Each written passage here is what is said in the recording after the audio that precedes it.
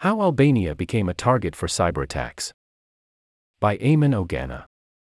Tirana, Albania. When the street housing the Russian embassy in the Albanian capital, Tirana, was renamed Free Ukraine, the Russians decided to move.